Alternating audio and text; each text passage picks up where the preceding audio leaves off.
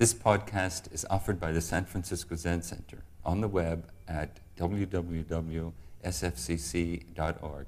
Our public programs are made possible by donations from people like you. Good morning. And those of you who have come from outside of Green Gulch, it's so nice to see you. I hope you're happy to be here. We're happy to have you. Thank you. And for those of you online, good morning.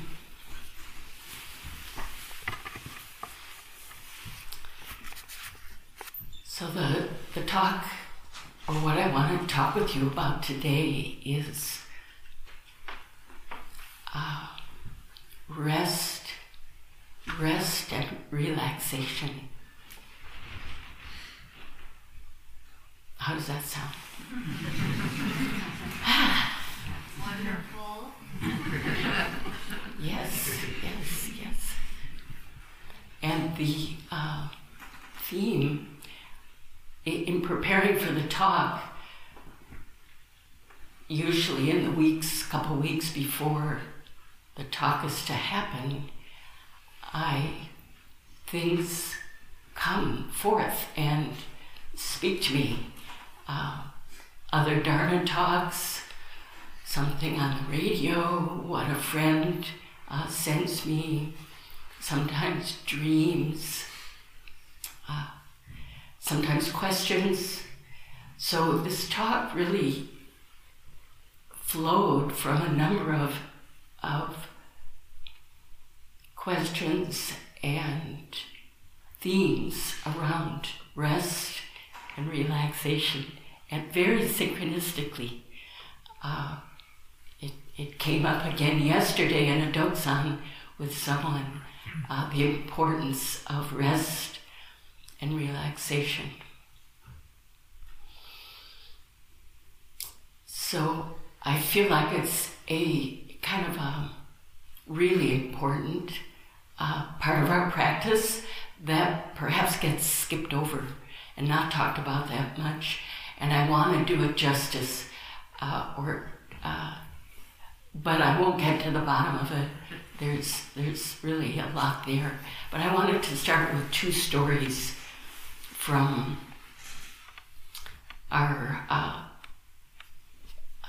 from the Buddha, one from the Buddha and one story about Suzuki Roshi that I heard. So the story about the Buddha is, the Buddha had back trouble. I don't know if you know this. He had different pains in his back, had to take care of it during his lifetime. And one day he was lying down, and it was like the middle of the day, like, noontime or something. And Mara is a kind of archetype of, Mara is often called the evil one. Mara is the evil one. But also Mara is like a kind of a noble a friend who brings up difficult things and tries to urge the Buddha in one way, which forces him in another way, or allows him to strengthen and go another way. Anyway, we know the story about Mara with the Buddha under the Bodhi tree, but this is another story. So Mara comes along and sees the Buddha lying there. What are you doing lying there? The sun is high. Are you should be out on alms rounds or teaching or doing something there. You're gold bricking. I don't know if Mara said gold bricking, but just the sun is high. What do you think you are? And the Buddha said, the gist of what the Buddha said was, out of compassion for the many, I take my rest. Out of compassion for the many, I take my rest. So this is from the Pali Canon. It's a very 2,500-year-old story, or at least teaching story that's been handed down, which points to combining compassion practices, taking care of others, and taking care of self as inextricably as the same thing, really. Out of compassion for the many, I take my rest. So you can imagine if the Buddha didn't rest and was maybe hurting himself by trying to continue certain kinds of practices or walking around or, I don't know, even maybe teaching, that he could have damaged himself further or not been able to respond fully with a soft and flexible mind because he needed to rest. So that's the first story. And I find that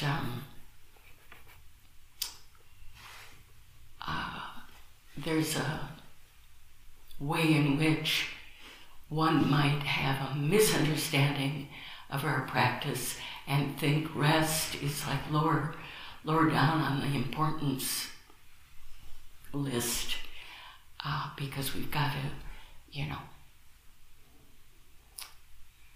really make effort, which we do.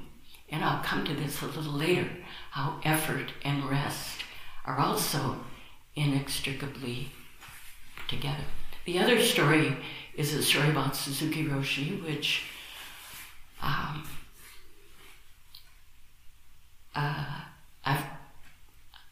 wasn't there, so I end up telling it with my own embellishments. This is a story where Suzuki Roshi was working at Tassajara in the garden that he created, the rock garden, with a couple, I'm not sure, 2 or 3 maybe, of his disciples who were young or in their 20s probably, strong male, identified as male, students who were helping him. This is how I understand the story. And they worked in the hot sun, moving boulders and large rocks all day. By the end of the day, Suzuki Roshi seemed to have energy, was perky, and the guys, the students, were kind of wiped out. They'd been working on this all day in the sun. And one of them said to Suzuki Roshi, "How come we're so much younger than you and we're so wiped out and you seem to have a lot of energy after working all day like this?" And Suzuki Roshi said, or I heard that he said, "I rest in each moment. I rest in each moment." So that's been a teaching story for me, a koan in some ways. What does it mean to be resting while fully exerting? Aren't those, isn't that an oxymoron or something? But actually, full exertion and relaxed and a resting, relaxed body-mind go together.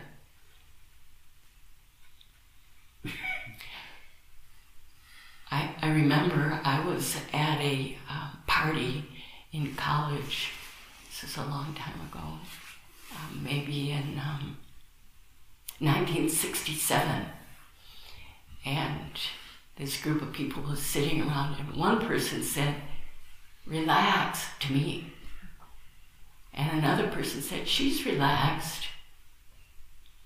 And I remember thinking, am I relaxed? Or am I not relaxed? How would I know? I didn't feel tense, but why did that person say relax?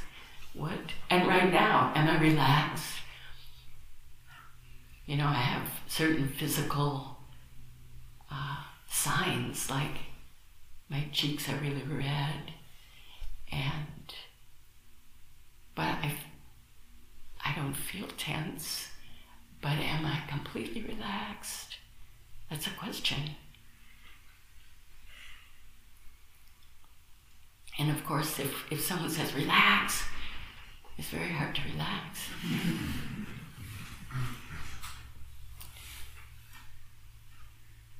rest and relaxation are part of our practice of great compassion. And in particular, I wanted to say something about the practices called paramitas, the 6 perfections, which are giving or generosity, morality or ethics, patience, and the 4th one is called sometimes heroic enthusiasm or heroic effort or joyous effort. And there's a text written in the 8th century by a monk, a very, very strong practitioner named Shantideva, who wrote this work called Guide to a Bodhisattva's Way of Life. And it's all in verse, except for the last chapter, which is prose. And he takes up each of the perfections. And when he's talking about joyous effort, he brings up the importance of rest. And in the commentary on this rest is called the power of rest. So in the paramita of enthusiasm or joyous effort, there's ways in which there are powerful practices to support that. One is your aspiration, coming back to your aspiration to live for the benefit of others, your bodhisattva vow, bodhicitta. Another is steadfastness, staying with your practice continually over time. The third power that supports joyous effort is rest.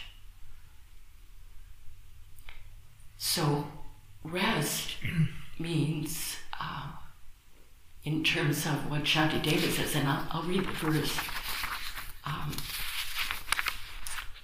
The verse of Shantideva, sorry for rustling through these papers,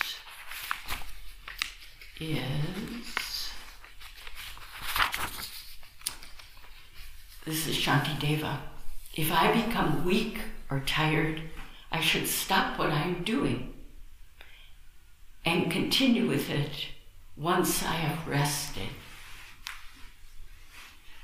Very simple. And part of that also is not being attached to what we do, which is one of the reasons sometimes we don't rest, because we're caught up or attached to accomplishing and attaining and maybe expectation of gain. So we keep going beyond when we should stop or when we're tired or exhausted.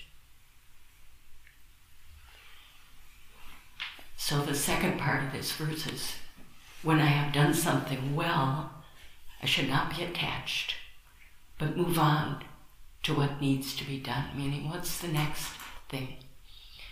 So this is how we maintain and continue our practice over years and years and years without burnout, without exhausting ourselves, which, and then we do this mudra. And you can have it. You can't do this anymore. We have to have rest woven in.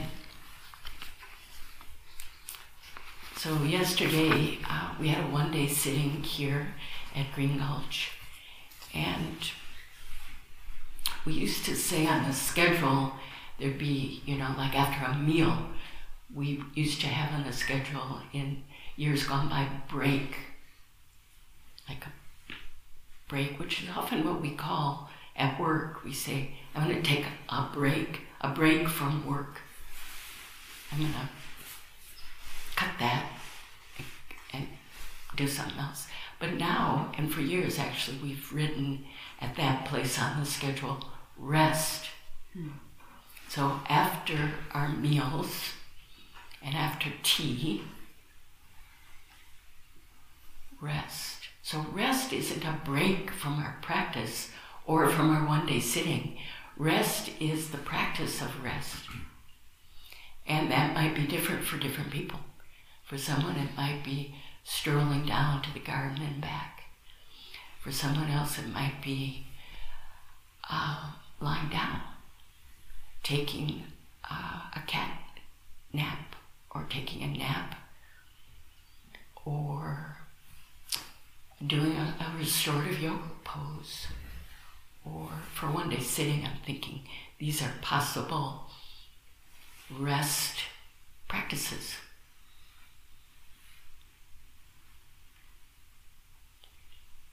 And yesterday, sitting together for the 5 in the morning till 6, I had the sense of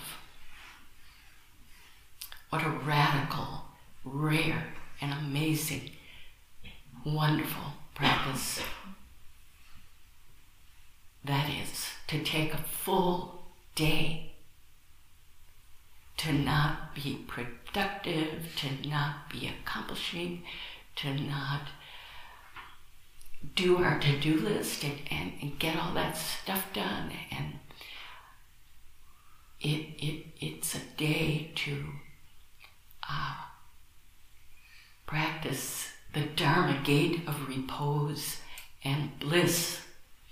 Now, in our instructions for Zazen, the universal instructions for Zazen, there's a section where it says, this is Dogen Zenji, our ancestors' instructions for Zazen, or admonitions actually, after he's described certain things, he says, the Zazen I speak of is not learning meditation.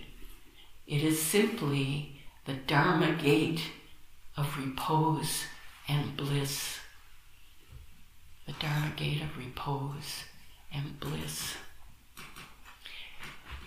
And this was one of the things that sparked me wanting to talk about this. Someone told me that they were asked this question about that line in the Universal Admonitions, where it says, the Zazen I speak of is not learning meditation, it is simply the Dharma gate of repose and bliss. And the student said, but I'm not in repose and I'm not in bliss, and or ease and joy, that's another translation of those two characters. I think they're An and Raku, ease and bliss, or joy and bliss. And they said, that's not my Zazen. So what is our Zazen, which is the Dharma gate of repose and bliss? It's not the Dharma gate of accomplishing stuff and getting stuff and achieving and attaining stuff. It's the gate of repose and bliss, which is the practiced realization of totally culminated enlightenment. That's the next line. And in hearing those words, whether, for me, it's whether coming to sit on my cushion for one day sitting, whether I actually experience my idea of repose and bliss or not, still this teaching that just sitting, taking our seat, sitting upright without grasping after things, without pushing things away, that right there is the reality of our existence. And whether, and we can't grasp it. We want to, but I want to have that experience of repose and bliss, whatever that is. But to step back and, whether we know it or not, actually knowing that it's maybe imperceptible. We can't perceive it. But that's what the teaching is. There's a kind of, when I hear that, I feel like, just like in the admonitions, my shoulders drop. away from my ears.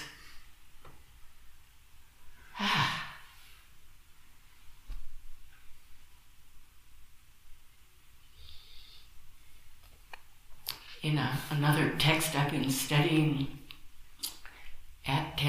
with Tenshin Roshi's senior seminar group, we came upon, this is what I mean about synchronicity, came upon this same phrase about repose and bliss, which had to do with the Buddha's waking up under the Bodhi tree and waking up to, the marvelous wondrousness of his verifying and realizing the truth of not only his existence, but all of our existence and the great earth.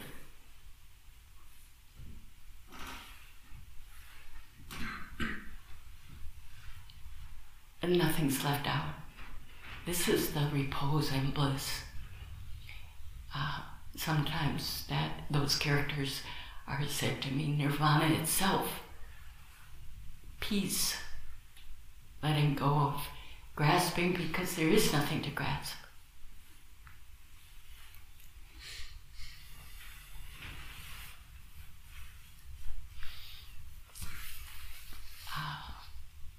Dogen, as I said, offered to us these admonitions. The Fukan Zazengian, in another Dharma talk, he said, just resting is like the great ocean accepting hundreds of streams. Arriving here, there is no forward or backward. Just resting is like the great ocean accepting. So this is a quote from another Zen master that Dogen pulls from the Zen master Hongzhi. So this just resting, and I picture that just sitting, just practicing zazen and allowing the myriad streams of whatever arises. The ocean doesn't reject anything.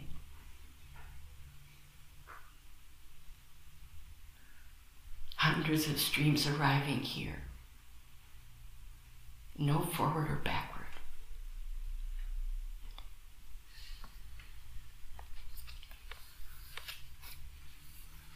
So,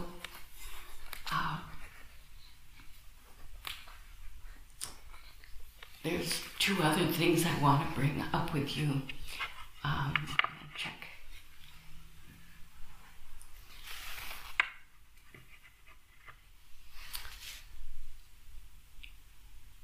And I'm going to start with, of these two things, something that also came to my attention just last week. And it was a friend and student told me about a podcast that she had listened to at a time when she was feeling exhausted, just with work and a non-stop kind of schedule that just didn't quit, and also not feeling so well, and this was an interview with a woman named Tricia Hersey. Now, maybe some of you know her. I know one person is reading her book, and she's an African-American woman who was in a divinity school program, had a son that she was caring for. I think he was maybe in grade school, working 2 or 3 jobs, taking like 3 buses to get to school. She had a job working at school, then study, classes in the library till late, 3 buses back, and home at midnight, and wake up and start all over again. And this was going on week after week after week. And she felt and this kind of amazing thing flowed from her, that she was damaging herself, living this way. It wasn't sustainable, and not only that, it was killing her. It was unhealthy, and she had a kind of insight into, and this is in particular about African American people, the way the bodies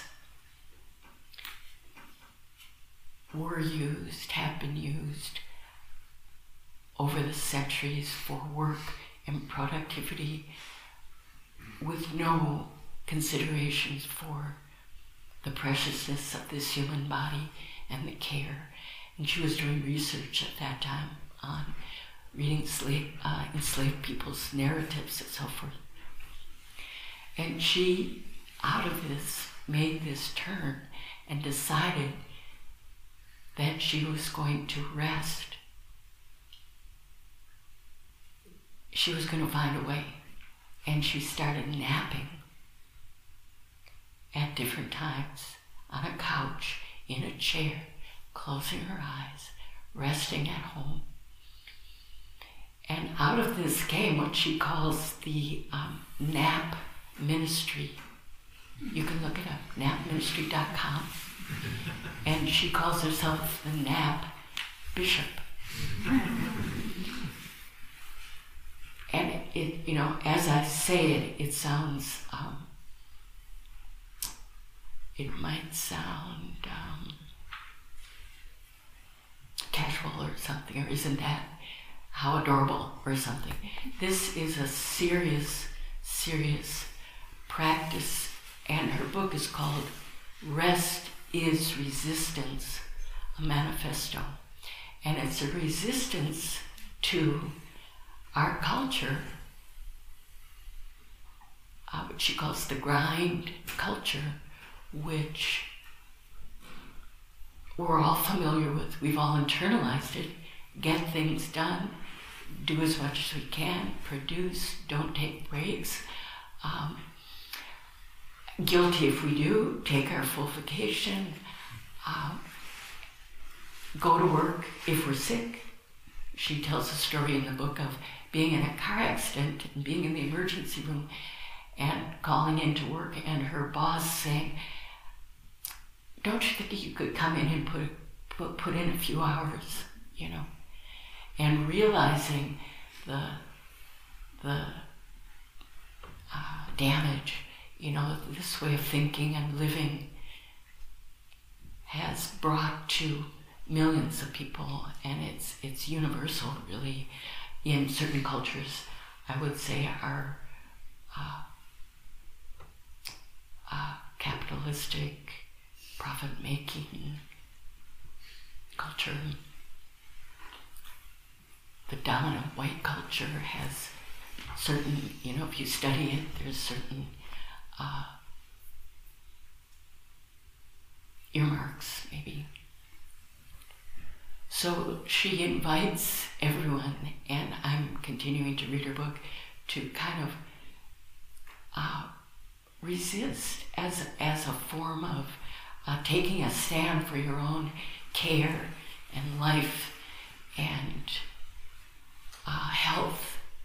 And, you know, when we're exhausted, when we're depleted,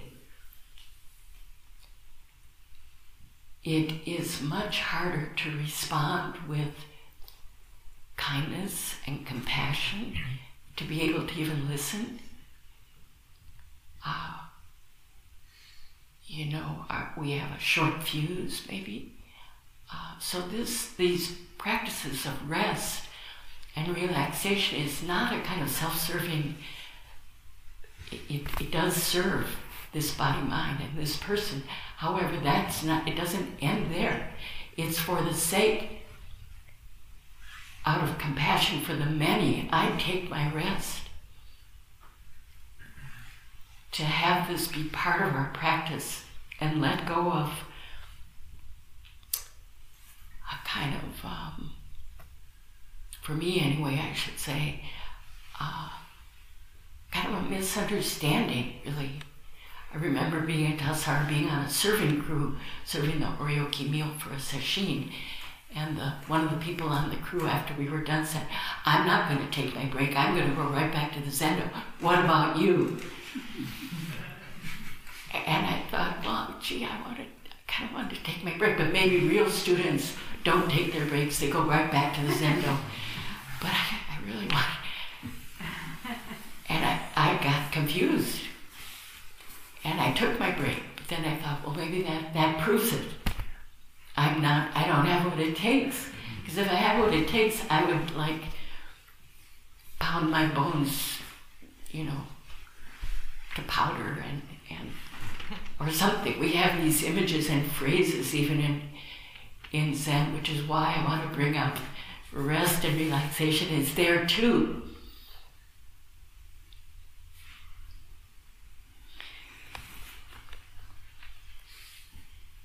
So Trisha Hersey, if you want to look it up, and it's, there's all sorts of things that come up, like, well, what about making a living? I can't, if I don't show up to work, I'm going to be fired, right? I mean, there's all these stories of workers like in service industry and hotels and things where they take lots of ibuprofen and stuff for their backs because they cannot miss work. They have to keep working. That mentality, and so having this one day sitting yesterday, I felt it as, turning the tide the other way, to take that kind of time, to practice in this way for the sake of the world, and to help others to be able to do that as well.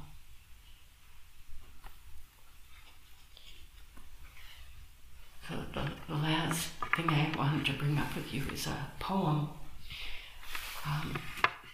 written by one of our ancestors that we recite when we list the ancestors in morning service, the male ancestors, male identified ancestors. The ancestor Sekito Kisen Daiyosho, who wrote the Sandokai, wrote the Harmony of Difference and Equality.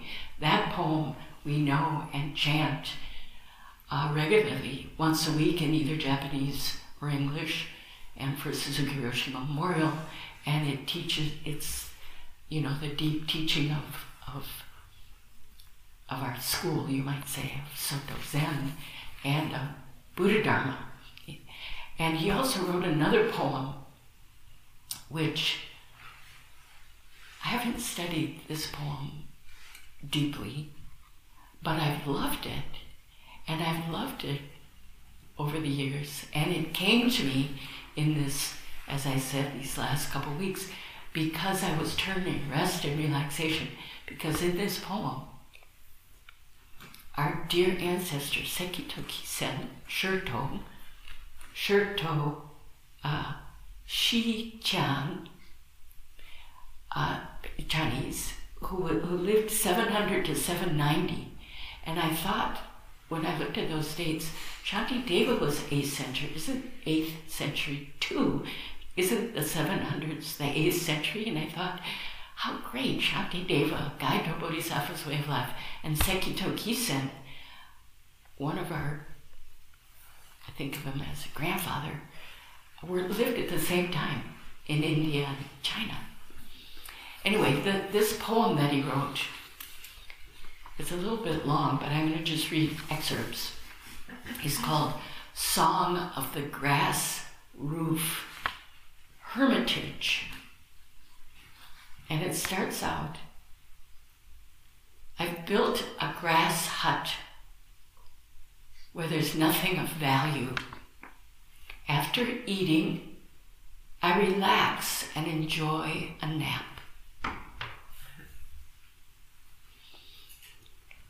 That particular, that's how he starts out.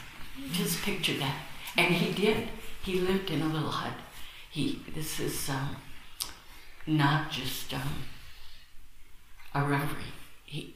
And taught there. I've built a grass hut where there's nothing of value. After eating, I relax and enjoy a nap. I highly recommend this. You know, sometimes we say, oh, I'm going to relax, and we take out our phone and do all the stuff we do. Or another screen. This,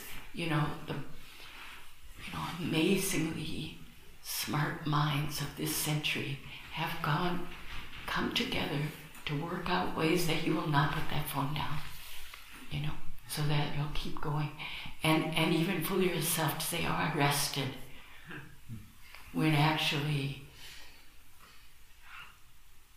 all sorts of other things are going on. And I know for young girls in particular, after watching Instagram and different things, they feel worse about themselves and depressed.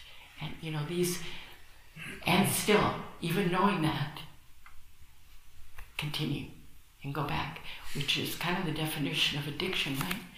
Continuing to do something that we know is not beneficial for us. So, just after eating, I relax and enjoy a nap.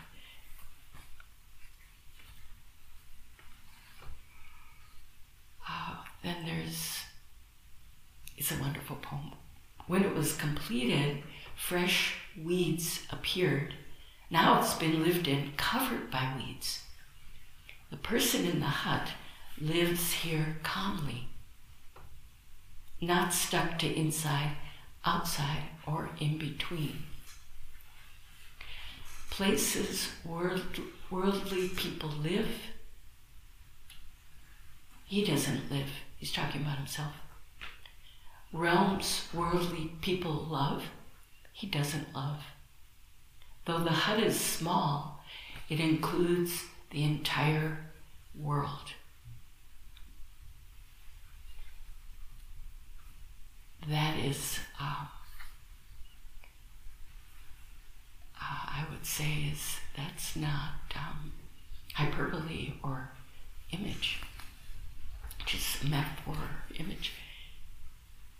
It includes the entire world. Just like when you sit on your seat, the entire world is there. And you're sitting with the entire world. You're not sitting with. Your sitting is the entire world.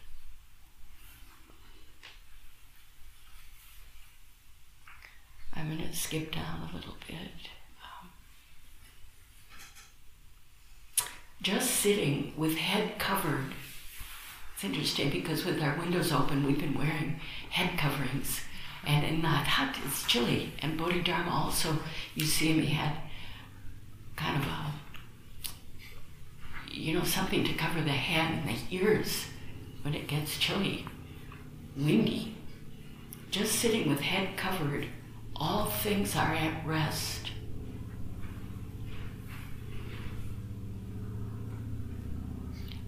Thus, this mountain monk doesn't understand at all.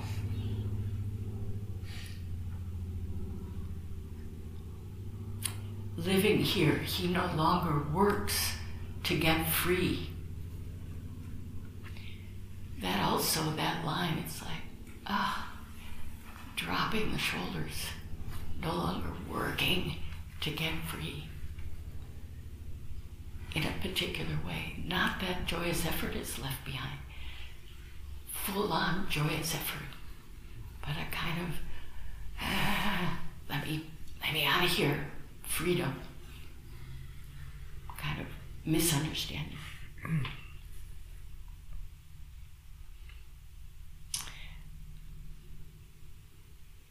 I'm going to just skip down to this last part. Turn around the light to shine within, then just return. The vast, inconceivable source can't be faced or turned away from. It's you. Meet the ancestral teachers. Be familiar with their instructions. Bind grasses to build a hut. And don't give up. Let go of hundreds of years and relax completely. Open your hands and walk innocent.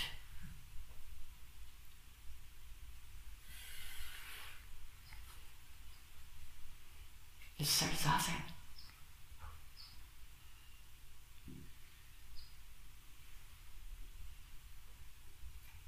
Thousands of words, myriad interpretations are only to free you from obstructions.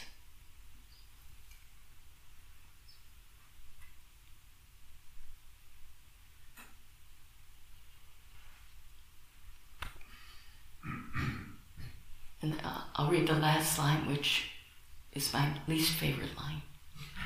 If you want to know the undying person in the hut, don't separate from this skin bag here and now. I find unpleasant associations arise with that line, with that auditory, hearing it or reading it. But that's what it is, right? So get used to it.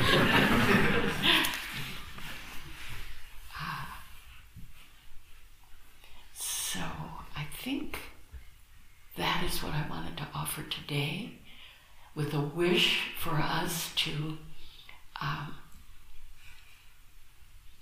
include rest as one of our main practices. Not as a maybe if I get to it, or being embarrassed or guilty that we're trying to find the time to rest, but have it really just woven into our daily life and practice